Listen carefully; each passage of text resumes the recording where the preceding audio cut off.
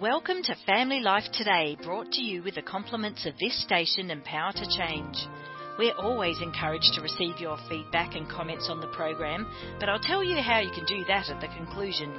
But now, here are your Family Life Today presenters, Dave and Ann Wilson. So I will never forget standing in the front of the church officiating your sister's funeral. And I was standing in front looking to the back, so you probably don't even remember this moment. You remember what happened, but I see the back door of this church open, and in walks, 7 couples of our best friends from Detroit. To watch those friends walk in, man, I still get emotional about it because it meant everything. Like, oh, they're here. There's something about having a friend be there with you in your darkest time that means so much because you feel like you can't even stand up on your own. We were made for community. We're going to talk about that today with Jennie Allen. She just came into Orlando, Florida. She's been on Family Life Today. But Jennie, welcome back. Thanks for having me, guys. For 35 years, I worked with Detroit Lions wives, so their wives, their girlfriends. We've done several of your books, and the thing that I love about you is how you take us closer to Jesus. But here's what the women say, and I think a lot of women say this. She's just like me. Mm-hmm. She's gone through what I've gone through, but she has a focus on Jesus that's gotten her through so much. And so that's what I feel like. You have discipled so many women over the years, and that's meant so much to me and so much to all of us. Well, it doesn't go very far unless there are women like you leading in their places and helping people get these resources. So I'm so grateful. Well, you're married to a former quarterback. I am. There you go. My friends call him QB1. I thought that was me. That was you, Dave. All right. Yeah, so he is just fantastic, and he's in multiple businesses. And then my kids two are finishing at A&M right now. One is 22, one's 20. And the 20-year-old just fell in love with an older guy, and they're getting married soon. Wow. And so I'm heading into that season. And then my younger two, I've still got a middle schooler and a, 16-year-old that's a sophomore. So, yeah, life is not boring. And you started the IF conference. Yes. For those of our listeners that don't know what that is, explain that a little bit. This was a dream to bring women together and to hopefully just further discipleship was the goal. And so we, rather than bringing women into stadiums, we brought them into their homes. And we made the conference that usually sells out very quickly. We made it available to everyone, and they host it in their churches and their homes. And so for 2 days, just women across the world come together and learn about Jesus and read the word together and hopefully change and grow together. That's awesome. Let's talk about together. I mean, your latest book, Find Your People, Building Deep Community in a Lonely World. Where did this come from? What's the vision behind it? I was in Uganda, and I was driving past. It was actually a moment first where I was driving past these two women that were beautiful, and they had buckets on their head, and they were walking down to get their water for the day, and they were having a ball together. They were laughing and cutting up. Then I end up in one of the villages, which I've done many times, and I just started noticing the rhythms of their lives and how communal they were, and I was jealous. My son is from Rwanda, my youngest son, and so we go to his country a lot. And one of the pastors there actually told me once, he said, Jennie, I feel sorry for you all. You know, we are living in each other's lives day in and day out. Like you all, I come here and it's so lonely and so isolated. And so I began to just be curious of, are we just stuck in this individualistic culture called America and specifically all over the West? Really, you see a very hyper, I can pull myself up by my bootstraps. I can make it happen. And if someone does, we're so proud of them. Like, that was amazing. They're the hero, you know. So I just saw this twisted backwards culture of what we're supporting and what we're even encouraging our kids to do. And is that what bothered you? It made me sad. Yeah. I wanted something different. I wanted us to live more like the people of Uganda and Rwanda. That began a journey where I actually, interviewed people from all over the world. I researched the history of civilization as well as what the Bible has to say about it, and found a lot of troubling things. Yeah, what was that? Like when you research our history in America, what was troubling? We're the loneliest generation that has ever lived on earth, and nobody's arguing it. 20% of the world no longer lives in village-like communities. That began with the Industrial Revolution. When you look prior to that, 100% of people, I mean, unless you just literally were alone somewhere, which you wouldn't survive long, lived in a village type existence. That was ranged from anywhere from 50 to 150 people. Then there would be a new village that broke off because they would need a school and they would need different resources. So this is how people have lived throughout all of time. Ironically, the research done in our generation is fascinating because it absolutely matches that mentality. About 150 people is our capacity to be able to keep up with and know what's happening in their lives, to know if somebody has cancer or to care about, take them a casserole or something, that's about what we have the capacity to care about. And then if you move on down the circles of people, you've got the capacity for 3 to 5 close friends that know your daily in and out life. And then you have a capacity for a little bit more to be in and out of your life on a weekly basis. So you look at the research and it all supports what has been true of humanity for all of time. And yet we find ourselves, many of us, in places where we live in a neighborhood where we have fences and we don't even know our neighbors. We live in a world where we go and commute to work and our work friends aren't our home friends and our church friends aren't our neighbor friends, and it's all divided into these silos, and we're very isolated, and we kind of wonder what's broken because we haven't known another way. What I wanted to do was really tell the story of another way, of this is how humanity has always lived. It has been fruitful and helpful, and they've prospered in these villages. That cannot be my reality. At the same time of working on this project, I moved to a metroplex. I moved to Dallas, Texas. So we had to figure it out there. But I was thinking about all these things. And one thing that took us to Dallas was we had family there. And so we really started to make choices based on people rather than cool cities or jobs or weather, whatever reasons people tend to move these days. I wanted to choose family, and it was closer to my family, and we were in town with his. Now, what did you find when you went to Scripture? Same thing? Well, the first thing I do on every project is I pull every scripture out of the Bible on that subject. So we begin with, mountains of scriptures usually on a topic. And of course, I went to seminary. I've got a theological framework before I begin anything on any subject, but that's where I start. And it was interesting because when we pulled it all, there wasn't as much as I thought. And then I had to step back and think theologically about it and go, wait, no, the whole book is written about people. About families. 2 groups of people. And the whole story. And when I began to theologically see that grid, which is how I wrote the Bible study, of just the theological arc of community throughout Scripture, there really is no verse that's written outside of the context of community. It was all written to people groups. In the Old Testament, you see it written to Israel. You see it written to nations. Nations at that point were, of course, a lot smaller and groups of people. And then you see in the New Testament to the local churches. Many of the letters were written to the local churches. So when I began to view it like that, there really wasn't any of the Bible that wasn't about it. And so that's why I took a really theological, high-level picture. You look at Genesis. Let's start there. You see a communal God who even uses the plural in those scriptures of creation. He says, let us create man in our image. He reveals his Trinitarian form in that moment. God, in case anyone doesn't know, I'm using big words, that God is 3 and God is 1.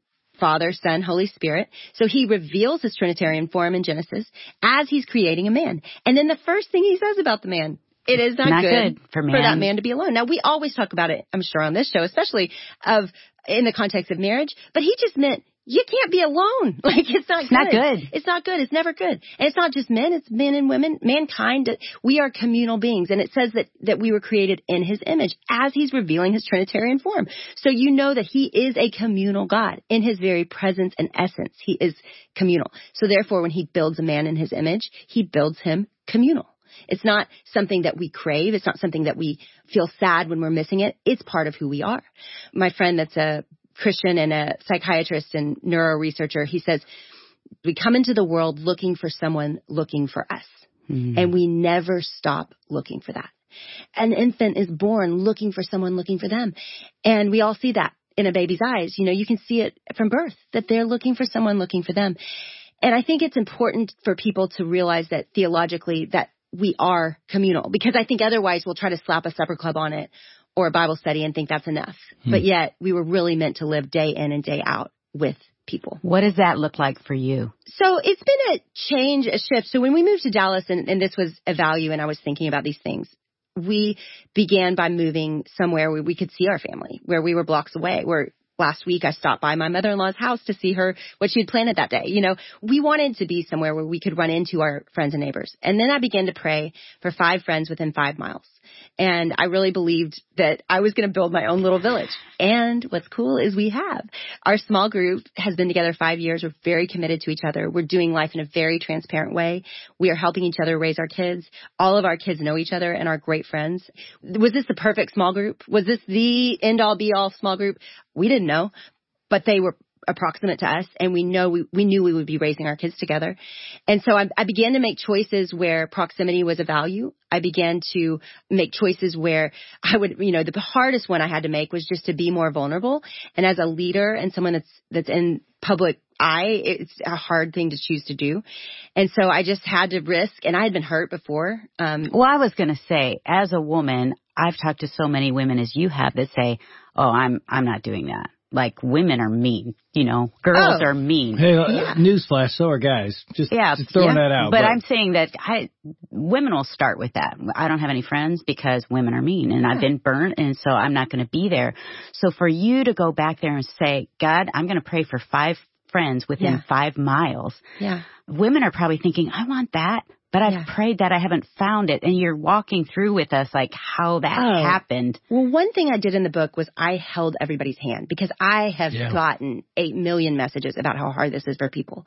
And what do you mean you held their hand? I told them exactly what to do. I'm like, this is how you make a friend. I mean, I give them language. I'm like, and it's funny. Some people are just like, these are the hardest projects I've ever had in a book. And it's because of that vulnerability piece. It's because it's awkward to make friends. And many people have the friends, but they haven't gone deep with the friends. Yeah. And that's my vision for the book. It's not just for someone that's lonely. It's for people that have friends and maybe they're not as deep and connected as they wish they were. Or they don't know you. Yeah. Like they know you surface stuff. They know about your kids and the schools, but they don't know your fears. They don't know your vulnerabilities. And that's what you're saying, to find those friends that will go deep with you. Yeah. And all of us have been hurt. I mean, this subject was so difficult to write about because we've all hurt people and we've all been hurt. If you've ever been close to anyone, right? And so people are the best parts of life and people are the hardest parts of life. And so in some ways it's a cute little yellow fun cover. In other ways you open the book and it's war. It's like this is a tender thing and we have to fight for it and it's not easy. Because the enemy, Satan, that's right, hates for us to be friends. And so he'll do anything to divide us too. Yes, we've got a cultural issue that I've already mentioned. We've got a relational issue. We've been hurt. And then there, of course, the biggest thing is there's an enemy that hates it. If we were made in God's image to live communally, and if we ever experience that in the form that the Bible calls us to, then yes, he wants to destroy it. And so there was a whole part of the book about just not quitting people when it gets hard, because our enemy isn't flesh and blood. Ephesians says, it says that we're battling dark cosmic forces. I mean, we don't talk about that a lot, but that's happening. And so it helped me have perspective that we're at war and the tensions we face in that war are going to want to and try to destroy our relationships. And pull us apart. Exactly. And we're seeing that everywhere. So how did you find the 5 book title, Find Your People? And I know when we moved to Detroit years ago, knew nobody, going there to be the Lions chaplain, and then we ended up starting a church. But I knew then, this is 30 plus years ago, I need guys. Yeah. I got to have guys. Yeah. So it's sort of funny. I found a couple groups. I got in one. And I thought, okay, these are my guys. There's probably too many guys, but I'm in this group. And I remember one day coming in there, you talk about be vulnerable. And I said, guys, I got to share something. I struggled with the Sports Illustrated swimsuit issue. I just got to say that. Here's the reaction. I can't believe. They just looked at me like I was the biggest idiot in the world. And I said, none of you guys, I'm not saying you struggled this week. Have any of you ever struggled? Never. Not one time in my life. That is such a lie. I'm sorry. That's exactly what I thought. Lie. All I know is I walked out of that room thinking, okay, they're probably not being truthful. And here's the other thing I thought. These aren't my people. That's right. And I found them. Yep. And I've celebrated now them. Was your struggle? I mean, how did you find your people? Story. I love that you just shared that because great story. A horrible story. But what a great example of what's actually happening out there, right? I mean, so many people listening are going, listen, I've tried this. Yeah. And what you didn't do was say, I'm going to stop here. You just said, nope, okay, these aren't them. Yeah. And that's okay. Yeah. And I think we've got to be selective. And you saw Jesus be very selective about who he spent time with and choosy, I would say. He didn't just let the masses come and, all the time. He certainly chose people to have dinner with and spend time with, and he preached to the masses. But who was in his inner circle, he was selective about. And so I would say there's 3 things that in my life that I feel like have worked well to bring these people into my life to look for. Number one, humility. That means you can resolve conflict because there will be conflict, right? Number two is availability. You need people that need friends. If you are trying to break into a group that has been together for years, that's probably going to be exhausting. Now, one of those people might be your friend because you really click with them, but don't need to be in that group. Maybe it will work out, but it's okay if your friends are not all in one group. You can have different friends that you spend different time with and they come together for your birthday or whatever and they get to know each other. But it doesn't have to be. My circles are bigger than those 5 small group people now, but they all know each other, but they're not all best friends, and that's okay. And then, so availability, they need to be available. You need to be able to see them more than once a month. I would say more than once a week, you should be able to see them. And then, and I know that blows people's mind. They're like, I don't have time for this. And I'd like to address that after this. So availability, humility, and then transparency. If you say something, and the way I tell people to test this is to start by sharing something a little bit vulnerable. That was a great one because you were testing them. You're like, can I share this here? Share something a little bit vulnerable, not something that you'll walk away completely wounded if they throw shame back your way, but share something a little bit vulnerable. And then see how it goes. If you really believe that potential is there, another thing I'll say is use your words. If you've spent significant time with people and you're being vulnerable, say, guys, I need you to listen, or I need you to give me advice, or I need you to nod and read Romans 8:1 over me. There is therefore now no condemnation for those who are in Christ Jesus. I need you to share back. You know, one thing we don't do in friendship is we don't use our words. We walk away from a friendship before we say, hey, this is what I need in this friendship. I have it's my best friend, but when we started becoming friends, she moved into our area. Dave and her husband were friends and starting to get to know each other. He was in my group. Yeah. We both had little kids, babies, and it was a struggle. And so we just get together once a month. And there was a point where we had this define the relationship talk, which I think is what you're talking about. And she said, why do you hardly ever call me? And I said, are you kidding? I have no life. I can't even call my mom, let alone my friend. And then I said, what do you want from our relationship? Which I had never asked another woman that question. She said, well, let me be specific. I want you to call me every day and just say, are you surviving? I'm like, every day? And so then we start talking about well, could we make it 3 days a week or 5 days a week? And then we started getting into, just like you would with a male-female relationship, what would this look like? What could it look like? It was amazing. And I had never done that with somebody because before, I think what I had done is I disappoint them. I'd feel attention and then I would pull away. Right. Like, oh, I've disappointed her again. I'm not a good friend. But this friend was saying, no, I think you can do that. Let's do that. Why aren't you saying that? So I'm like you, and I have a friend like your friend. And her name's Lindsay, and I talk about her a lot in the book because she is, I call her my intrusive friend. She gets so mad at me because she's like, that sounds negative. And I'm like, it is. And some days I feel that way. And she'll love it. She'll let you know. She tells me, and she has come over regularly. She drops in. She changed the way I view friendship. In fact, she's in the book so much because I call her my relationship coach. She is just this passionate zealot for friendship, and she's really good at it. That's Michelle. And she fights for you. And when I say, oh, I'm fine, she's like, no, you're not. You're lying. What's wrong? And I never had really had someone fight that hard for me where they didn't give up. What had happened in the past was because I wasn't vulnerable and because it was hard for me because I'd been wounded. I actually, if I look back at myself in my 20s, I actually was super vulnerable. It was being a pastor's wife that kind of took that from me. And so I needed somebody to train it back out of me and to flex that muscle again and to remember how to do that and to remember that I'm safe. You know, not always, but certainly with this group that has proven safe.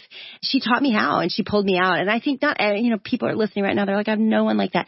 What I talk about in the book is if you become that, you will have it. Mm-hmm. And that's what I've seen be true of my life. If I initiate, when you asked how do you actually make those people or find those people, it was the most awkward. I move into Dallas. I certainly know people in the DFW area, but not many people that were blocks or in those 5 miles. And so I had to start from scratch somewhat. And so I had to make phone calls, and I reached out on Facebook to my old college counselor that I knew lived in the neighborhood and said, can we go to coffee? We hadn't seen each other in 20 years. That's how I got that small group. I took a risky, awkward step, right? Can you imagine? She's like this poor desperate girl, this poor desperate girl. She's needy. She's really reaching here. But we had the best coffee. And then she said, you know what? We're about to join a small group. Would you all want to join? And I said, I don't know if we're ready for that. And then she stayed on me. And a few months later, that was actually the group we joined, and we're still together. So I think it does just take looking for any little potential that you could possibly imagine and pursuing it and taking initiative. And I think it's really important what you just said, pursuing it, because I think often we become the victim. Yes. And we say, I don't really have any friends. Nobody's reaching out to me. And we sort of sit and wait. And you're saying, no, get out there. If you want it, go find it. God will bring you the people. And I would say right now, the reason it's a book and not just a podcast or a pamphlet is because a lot of people are tired right now, right? So much of what I did in the book was to create a vision and to say this is actually worth it. And so for what you know is hard, right? It is hard. I'm not suggesting it's otherwise. It's awkward. It takes risk. It takes work. You could get hurt. All of that is true. I'm just saying there's not really life apart from relationships. Yeah. There's not. That is life. You will not look back at I'm sure your sister's funeral, if she was a believer, and saw all the people there, that was the greatest investment of her life in that room, right? That was it. And so that those are what make life worth living. And so you almost have to, I hate to do it because I don't want to be the bad guy. I like the yellow happy cover, but the reality is we kind of have to just say, take it like vitamins and be like, you know what? Maybe I'm not in the mood. Maybe I'd rather watch Netflix in my robe tonight. I'm going to call someone and I'm going to invite someone and I'm going to do this. And as that happens, the stories are already coming in of how that has changed their life. Just that phone call, just that text, just that coffee date, just that having, for one friend, she's been sitting at her daughter's gymnastics class for years with the same women, and they sit there and scroll their phones. They say hi and they small talk, but they scroll their phones. And she was like, we're sitting here for an hour. A few times a week. And so she turned to one of them and started asking deep questions. And then the next week they came over for dinner and they had a couples game night, and they now have a relationship with someone she'd been sitting beside for years. And so I just say, look at who's already around you, notice, initiate, and see what happens. We want to thank Dave and Ann Wilson and their team for another edition of Family Life Today. Although our programs are produced in America, the issues facing families like forgiveness, communication, and taking care of our kids transcend national borders. These issues profoundly affect relationships everywhere. In Australia, Family Life is known as Power to Change, and our mission is to effectively develop godly families, the kind of families that change the world one home at a time. A key part of our mission includes strengthening marriages and families all around the world. We want to do whatever we can to bring timeless truths to the challenges you face as you seek to strengthen your family and join us in changing the world. Do you need some practical help in your relationship and aren't quite sure where to turn? We offer relationship checkups where you will meet with one of our trained relationship coaches who will help equip you with some new tools while you take a more holistic look at your relationship. For more information, email radio@powertochange.org.au or check out our website families.powertochange.org.au under the Need Help tab and get started today. We hope you can join us tomorrow at the same time for another Family Life Today.